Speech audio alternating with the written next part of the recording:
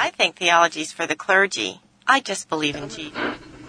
Certain hermeneutics of eschatology demand an exegetical approach. I think you shouldn't question what you were taught in church. Isn't that blasphemy or something? Welcome, everybody. This is the Theology Program podcast. I am Michael Patton, and we are back again. It's been a little while since I've done one of these podcasts. Sorry for all of you who have been waiting for this, but hopefully we'll be back on schedule here pretty soon and doing this on a more consistent basis. But welcome to the broadcast. Good to see that you guys are keeping up with us. We've got a few things today that we're going to talk about, but first I want to introduce someone to you. His name is Tim, and Tim is a new member of the Reclaiming the Mind staff. Some of you guys may have anticipated Tim's coming.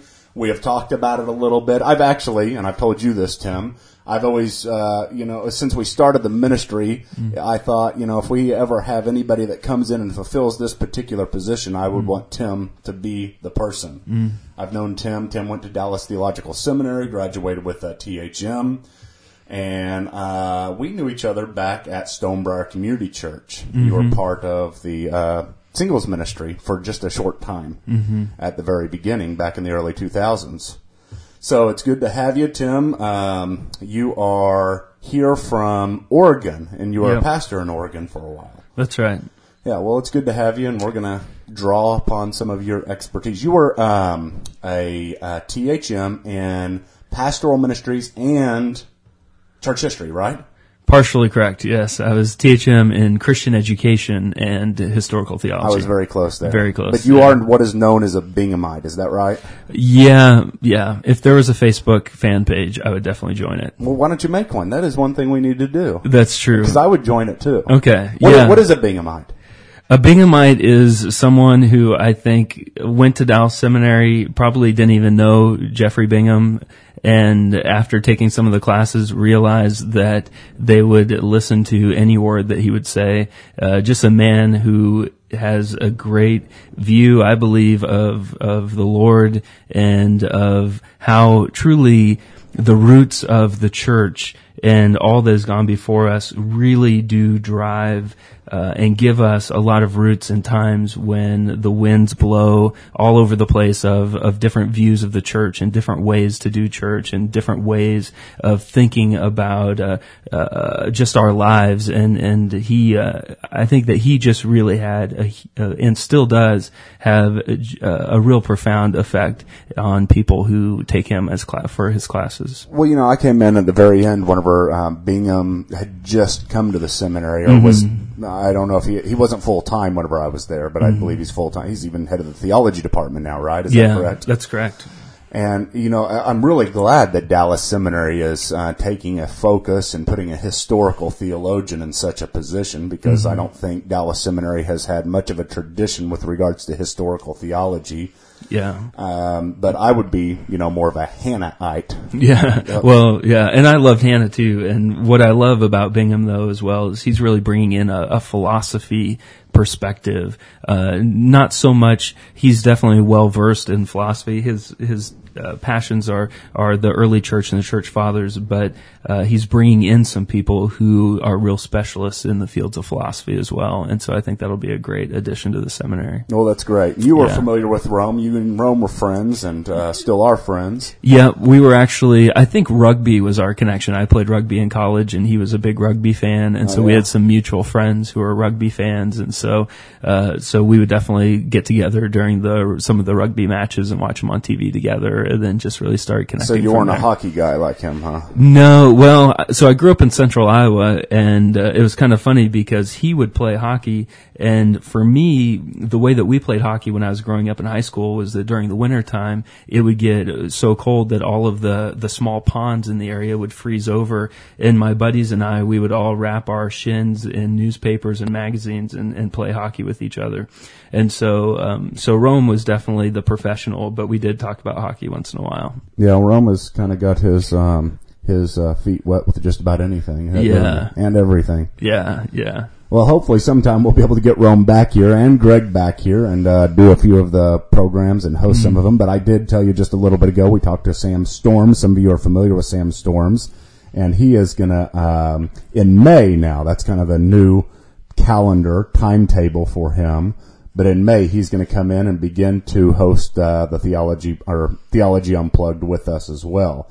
And I hope that I can take advantage of having you as a part of what we're doing here as much as you can also. But you'll be heading up lots of stuff. I mean, one of the main things we brought you in for is because much of our ministry is devoted to the web and to web ministry and extending ourselves and making theology accessible to those people who are out there and just taking as much advantage of the technology as we can. And you're just up on that stuff and you're good at that stuff. And you headed up some of the stuff at Dallas Theological Seminary and their website and development. And so we're going to have Tim be working on that, but also he brings with him a lot of teaching ability and passion for ministry and passion for discipleship. And we just did yesterday, me and Tim were starting to brainstorm, as we've talked about before, that we're going to be doing soon here at, or we're going to be packaging soon, is the theology program for teens, for children, kind of a preparation also, separate one for college, going into college.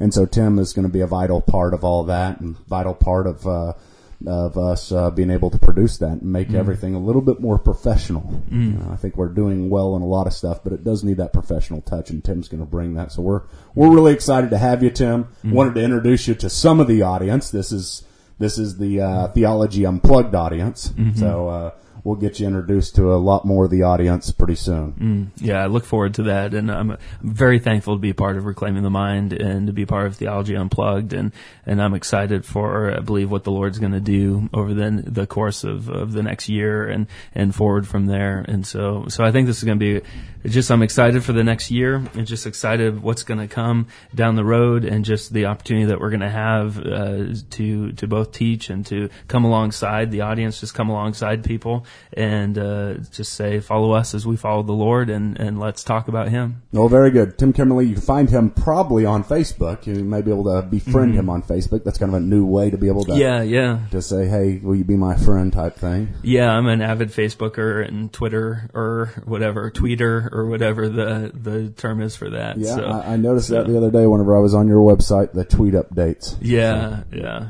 That was good. Well, listen, Tim, you don't know what we're going to be talking about here today. I have no clue. You don't? Well, that's good. We're already 7 minutes into the broadcast, so we're going to be talking about it this broadcast and probably a little bit more the next broadcast. But that's kind of one of the staple things that we do here. Most people don't know what we're going to talk about, so I just get in here and open up the subject, and we'll see where it goes. It really brings to life the be prepared in season and out of season, huh? It does. I mean, it's not an unprepared. It's my confidence in you that I can just open this up and we can talk about it. That's great. But unplugged. That's what we are. Theology Unplugged, and we have fun with this. Okay. We've already talked about it a little bit yesterday. Okay. I opened the door for it. You and I have discussed it a little bit. Okay. For 2 days, I've been going through it, and this is some issues with women in ministry. All right. Now, I wrote a blog, Tim, and it's been a very interesting discussion. I didn't really expect for me to get revitalized with regards to this particular topic. I mean, I go through, and the way I do my studies is kind of, I'll have this plan to work on this project, and then I'll study this according to the project. But a lot of times with regards to the blog, and a lot of times with some of the things that maybe I'll have a whim to do something else, it'll just, come and go. What new book is published? What new issue is out there? Sure. I usually gravitate towards certain areas, and my gravitation is always towards areas in prolegomena and church and what's going on in church movements and bibliology, those types of things. But I do have an interest in this area whenever we talk about women in ministry. And I wrote a blog the other day, and the blog was essentially an argument for, better. This is much better. An explanation of if you are a complementarian, and I'll tell what that is in just a moment.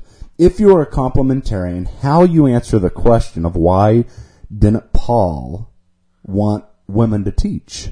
Okay. So it was really just meant for complementarians the thinking of it, would you say? Yeah, in a way it was. Okay. I'm adjusting the microphone a little bit. Ooh, that sounds a lot better. It wasn't that your wife just came in and hit you in the head with a baseball bat? No, Was no, that it the wasn't. click? It wasn't, but there was something that drove this in a way. Yeah. Okay.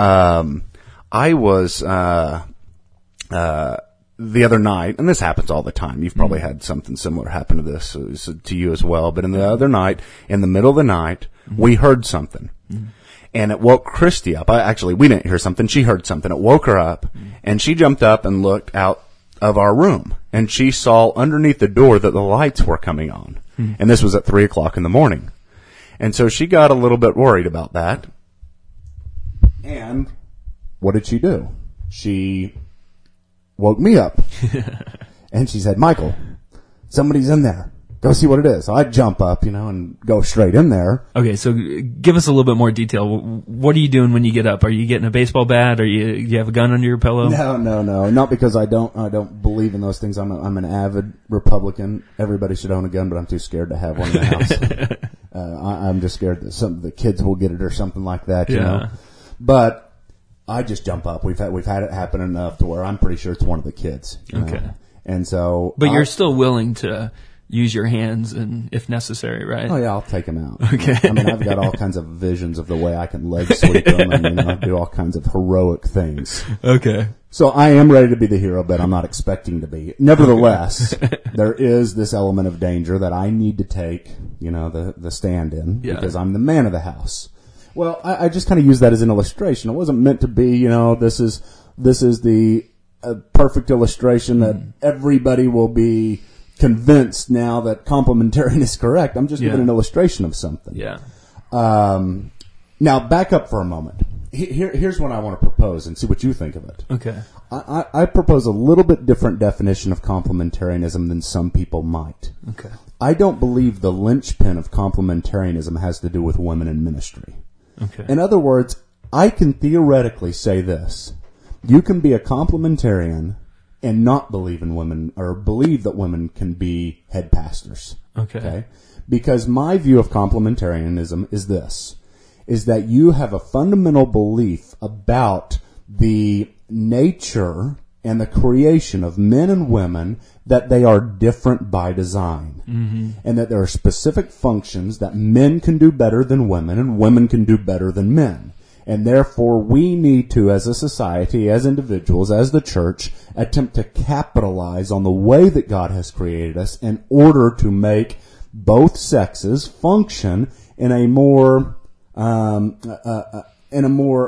efficient, for lack of a better word here, positive way that God would have us to go.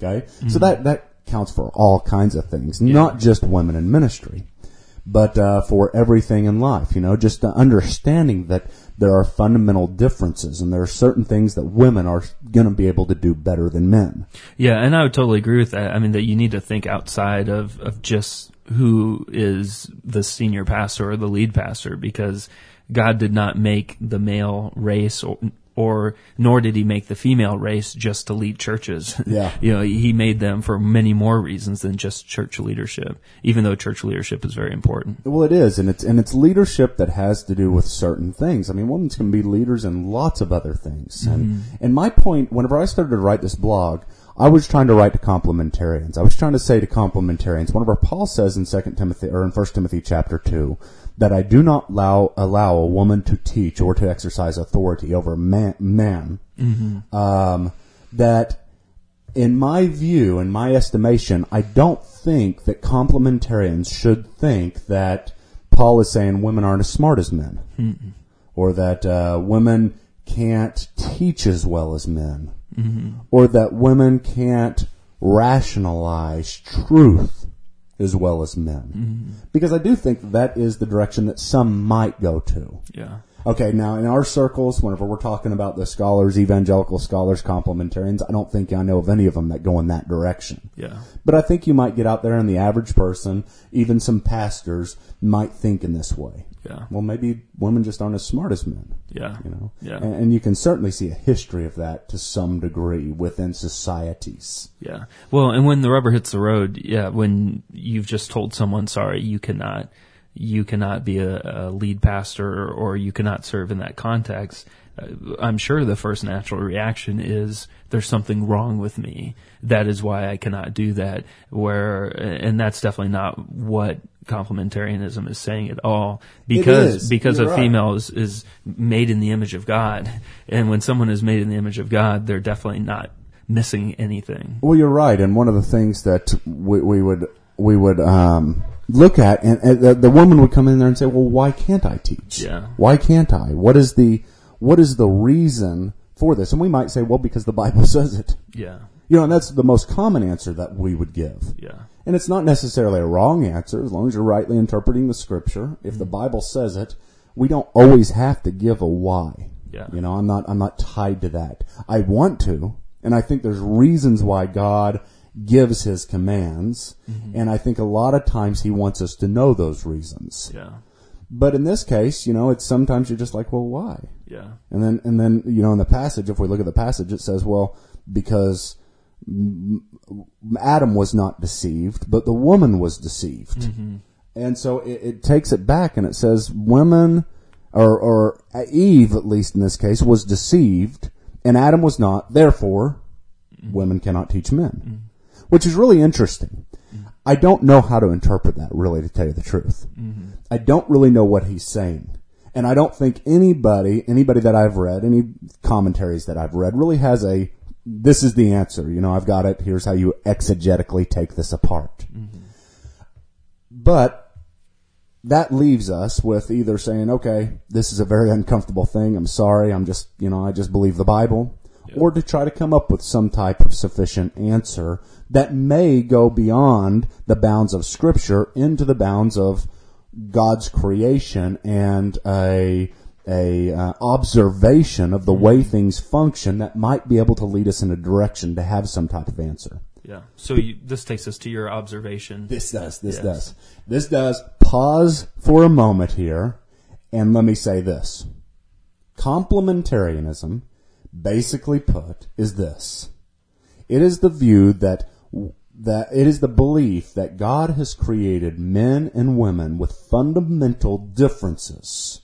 And those fundamental differences drive the ideal roles that men and women play and how the church should educate and bring up and nurture men and women, or the sexes, in the church. Well, and the term itself then takes the next step further in saying that this is good because these complement each other. Exactly. And so it's not just saying, guys, you get to do the great stuff. Women, you need to do the guys get varsity, women get JV, and sorry, I wish you could make it to varsity, but you can't. And that's not what the view is saying at all. The view is saying that there are roles over here and there are roles over here on the other side, and they complement each other. And I almost think like peanut butter and jelly. Kind of, you could have peanut butter and that tastes good. You could have jelly and it tastes good. But when you put them together, it's like, this is good. Well, this is a good sandwich. You don't have a peanut butter and peanut butter sandwich. No, you don't call it that. I mean, you could probably have double peanut butter or whatever, but that's that God has created so that they complement each other, and that you don't want to have just peanut butter, you don't want to have just jelly, you want to put them together. And you don't say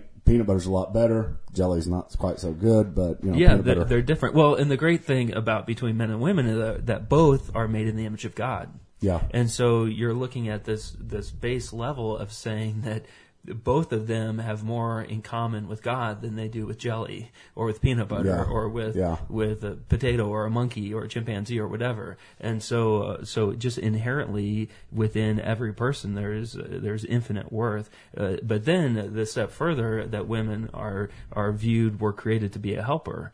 Which we learn in Genesis as well, which the only other place in Scripture where those terms are used speak of God being a helper. Yeah. And so there's definitely women are in great company. They're being made in the image of God and being a helper in the same instance as God is. But that's probably getting us down a little bit of a rabbit trail. No, it's not. It's a rabbit trail that we'll certainly take, and probably during this series, which it looks like it's going to turn into somewhat of a series, we'll talk about that, because I think there's just so much here.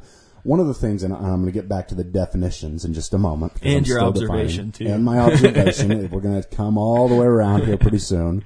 But one of the things that I've discovered about this is that this is, without a doubt, and I've been teaching theology for over 10 years now, for over a decade. My life has been devoted only to this. I mean, that's just been my everything that I do, everything that I think about it, everything that I read, keep up on, is in the theological realm. This is, without a doubt, to me, hands down, the most controversial issue in the church. Yeah. And what I mean by that is, it's not so much that it is dividing the church more than any other. It's not that it's that it is the hot button all the time, but it is the one that brings up more emotion than any other issue. Yeah. To where people get, on both sides, they can often get very, very irrational and put the issue in such a way that it becomes something you just don't want to approach. Yeah. You know, you just want to stay away from. Anytime you preach on it or teach on it, just get very timid. And I'm trying not to be timid here. You know. Yeah. I don't think complementarianism needs to be timid at all when expressed rightly. Yeah. Okay, complementarianism. Okay. That is what I just expressed, the view that God has created us uniquely, and we want to idealistically put those people, sexes, in the roles that God has created us uniquely for. Yes. Egalitarianism. That is kind of the other side. Egalitarianism is the view. Now listen to this. I'm going to try to put it as best I can without just saying it's the view that women should be head pastors, because that's very easy to say. It is the view that God has created the sexes equally, and their roles in society, in the church, in government, in whatever, are determined not by some preconditions that God has given to them, but by the gifts uniquely that God has given to them. And the gifts can be distributed to whoever. And so your role is determined not by, okay, here you are, you're a woman, get over here on the left side. You're a man, get over here on the right side. Here are all your options, men. Here are all your options, women. But it's by you, individually, uniquely. If you have the gift of teaching, if you have the gift of leadership, then it doesn't matter if you're a male or a female, you go in that position. So egalitarian means equal.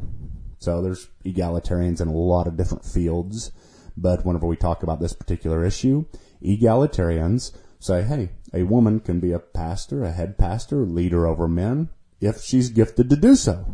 Well, and it's really, I mean, it's what we feel in many other areas too. I mean, you could definitely see why many people feel strongly about egalitarian views because it can seem, you know, if I said, sorry, you know, you can't do that because you're an Irish Catholic, or sorry, you can't do that because you're Latino, or something. I mean, that definitely we're bringing in racism, we're bringing in sexism, we're bringing in some socioeconomic stuff, and there's a whole bunch of things that we just cry, no, you know, haven't we come through these seasons of racism? Haven't we come through this? How can you now take a stand on these sexist views? And so, I mean, it definitely feels like it's most in step with what we hear in other areas outside of the church. Well, it certainly makes sense. It certainly seems to make more sense.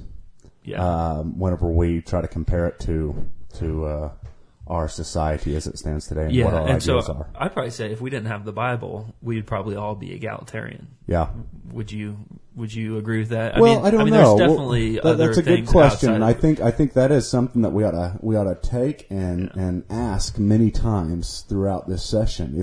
If we didn't have the Bible, would we be egalitarian or complementarian? And the Bible plus the Spirit indwelling within us, and different. All the things that God gives to us. I would probably say myself no, and I'll give you the reasons for that a little bit later. Yeah, but. I certainly know what you're talking about. Yeah.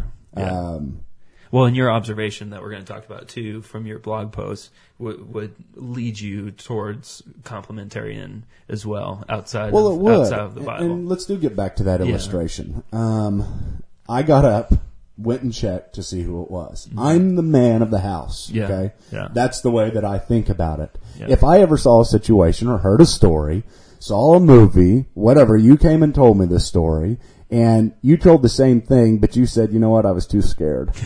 and I didn't go, and I made my wife go. I would think, that's kind of funny. Which I've never done that, by the way. Okay, good. I would say that's kind of funny, but it's wrong. Yeah. In my mind, that would be fundamentally wrong. Yeah. Okay? I wouldn't say it's necessarily a sin or something like that. I'd just say you're a wimp. Mm-hmm. I would say be a man. Yeah. Stand up and protect your wife. Yeah. That is protect your family. Yeah. That is your job. Yeah. And they may say, well, was it because of my stature, my strength, that I'm bigger, that I'm stronger, that, all of those things that are physical characteristics that lead towards this? And I'd say that's some of it, yes, most certainly.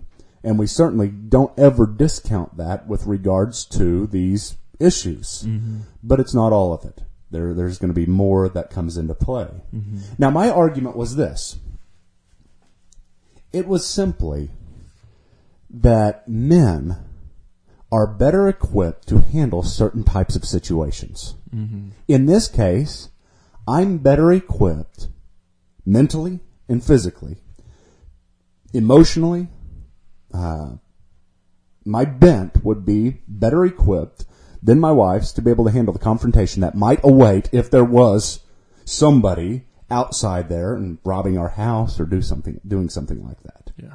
Generally speaking, yeah. Like if your wife is a UCF fighter or something, that might be even if though, here's what I would say: even if my wife was UFC, that, right? Yeah, Ultimate Fighting Sports. Sorry. Even if my wife was that though, I wouldn't send her out. I would still say you're a wimp. I don't care if she's bigger than you, stronger than you, or anything. You're the man of the house. Yeah. Now that's kind of my mentality, and I'm not saying my mentality determines, the roles of across cultures and everything else. Yeah. However, my argument is that generally speaking, this is the mentality not only that I have, but that is going to be had across the board. I don't think anybody that I know of, at least living today or in just about any culture in the history of the world, would see that men are going to be the ones that are protected by the women. It's just, that is kind of the role that has been always standardized. Yeah. There could be exceptions. I know that. Yeah. There's going to be wimpy men out there. I know that. Yeah. There's going to be men who don't know how to act like men. I know that. My illustration here was to say this. This was it. This was all I was trying to do, was to give a personal illustration that maybe it is in certain circumstances that men are better equipped for certain types of meetings, confrontations, encounters. Mm-hmm. And I say, okay, give me that for a moment. Say, okay, well, why is that? Well, number one, because, again, I'm predisposed better in that. I don't want to go out there and fight a robber. I don't want to necessarily, but I will. Mm-hmm. I'm more ready. But more than that, and just as important, if I go out there and the robber sees me, a male, he's going to be more threatened and more responsive and more likely to run away than if my wife comes out there. Mm-hmm. My wife goes out there alone, he might think other things that are worse. Yeah. And changing his mind and doing it. He's not going to be so threatened. He's not going to respond the same way to my wife as he does to me. So you're saying just in the DNA of humans, and you see it in your wife saying, Michael, you need to be the one who goes. You being the one who's saying, yes, I need to be the one who goes. And then now you're even taking that step further and saying, and if there were a thief that was on the other side of that door, he would respond better to me. And all three of these are total just in the DNA of who we are. I would say they're in the DNA, they're in the culture, they're in everything. And not just in our culture. You're not saying just in our culture, other cultures across as well. the board. And the DNA gives forth to the culture, and the culture, I would say, is part of the way that God has created things as well. It's just the system that has been set up. And we look at the system, we say, is it a godly part of the system or is it a bad part of the system? Yeah. Complementarians would say these types of things there's no sinfulness about them. Mm-hmm. Peter says, and we're going to have to stop on this broadcast and pick it back up next. Peter says that we are to treat women as the weaker vessels. And I'll bring up that verse in just a little bit, or next period, or next broadcast. I'm still in school here. Next broadcast, and talk about that a little bit. But does Peter discriminate? Is he stereotyping? Because that definitely, when you hear that definitely brings up questions of, Peter, why did you write that? Yeah. What are you saying? And well, wait a minute. Peter, of the disciples, we know Peter was married as well. Yeah. We don't know that about very many other ones. Yeah. Yeah. And so, I mean, all I was doing at this first blog post was trying to bring up the illustration to be able to set up a kind of a theme that is going in the direction of men are better equipped for certain things and certain types of confrontations. My post basically argued this, and we're done. My post basically argued this, that the pastorate, more often than not, from Paul's standpoint, and I would say it should be ours as well, but our culture's weak and our church culture is somewhat weak, I would argue, Paul believed that the pastor's role was to confront false teaching and false doctrine and people, to reprove, to rebuke, to exhort. And my argument is this, is that not that women are worse teachers or worse, not as smart, but men are better equipped and people better respond to men in those types of situations where we're reproving, rebuking, exhorting, following a leader, following a commander of an army. We are in a battle. And I believe that men are better equipped to lead that battle. And that is part of what Paul is talking about here, is that men are not as easily deceived. They are stronger in this area. And therefore they can, in Paul's mind, be the only ones who can lead a church in that sense. Yeah. Let's keep talking about it. We will. Folks, it's been great to have you. Tim, thanks for joining us here on this broadcast. It's great to have you on staff. And thanks. It's good to be here. Glad to introduce you to everybody. We will talk to you all next week, hopefully next week. I think next week. I hope this recording came through well this week. We've tried to reset everything, but it looks like from what I hear, it's a little bit different. But listen, contact us. Contact us at theologyunplugged@reclaimingthemind.org. theologyunplugged@reclaimingthemind.org. We want to hear from you. Send to us your questions. Send to us your comments about the show, what you think about the show. We love to hear from you. When we don't hear from people very often, we wonder, gosh, does anybody respond to the show? So we need to hear from you. Thank you, guys. God bless y'all, and we'll talk to you next week. You have been listening to Theology Unplugged. Visit our iTunes page by searching Theology Unplugged at the iTunes Store. All episodes are available as free downloads. These broadcasts are made possible by Reclaiming the Mind Ministries. Reclaiming the Mind Ministries is a listener-supported ministry. If you enjoyed this session or benefited from it in any way, do consider partnering with us. For more information on how to become a ministry partner and for a complete listing of ministry resources, visit our homepage at www.reclaimingthemind.org. Thanks for listening, and God bless.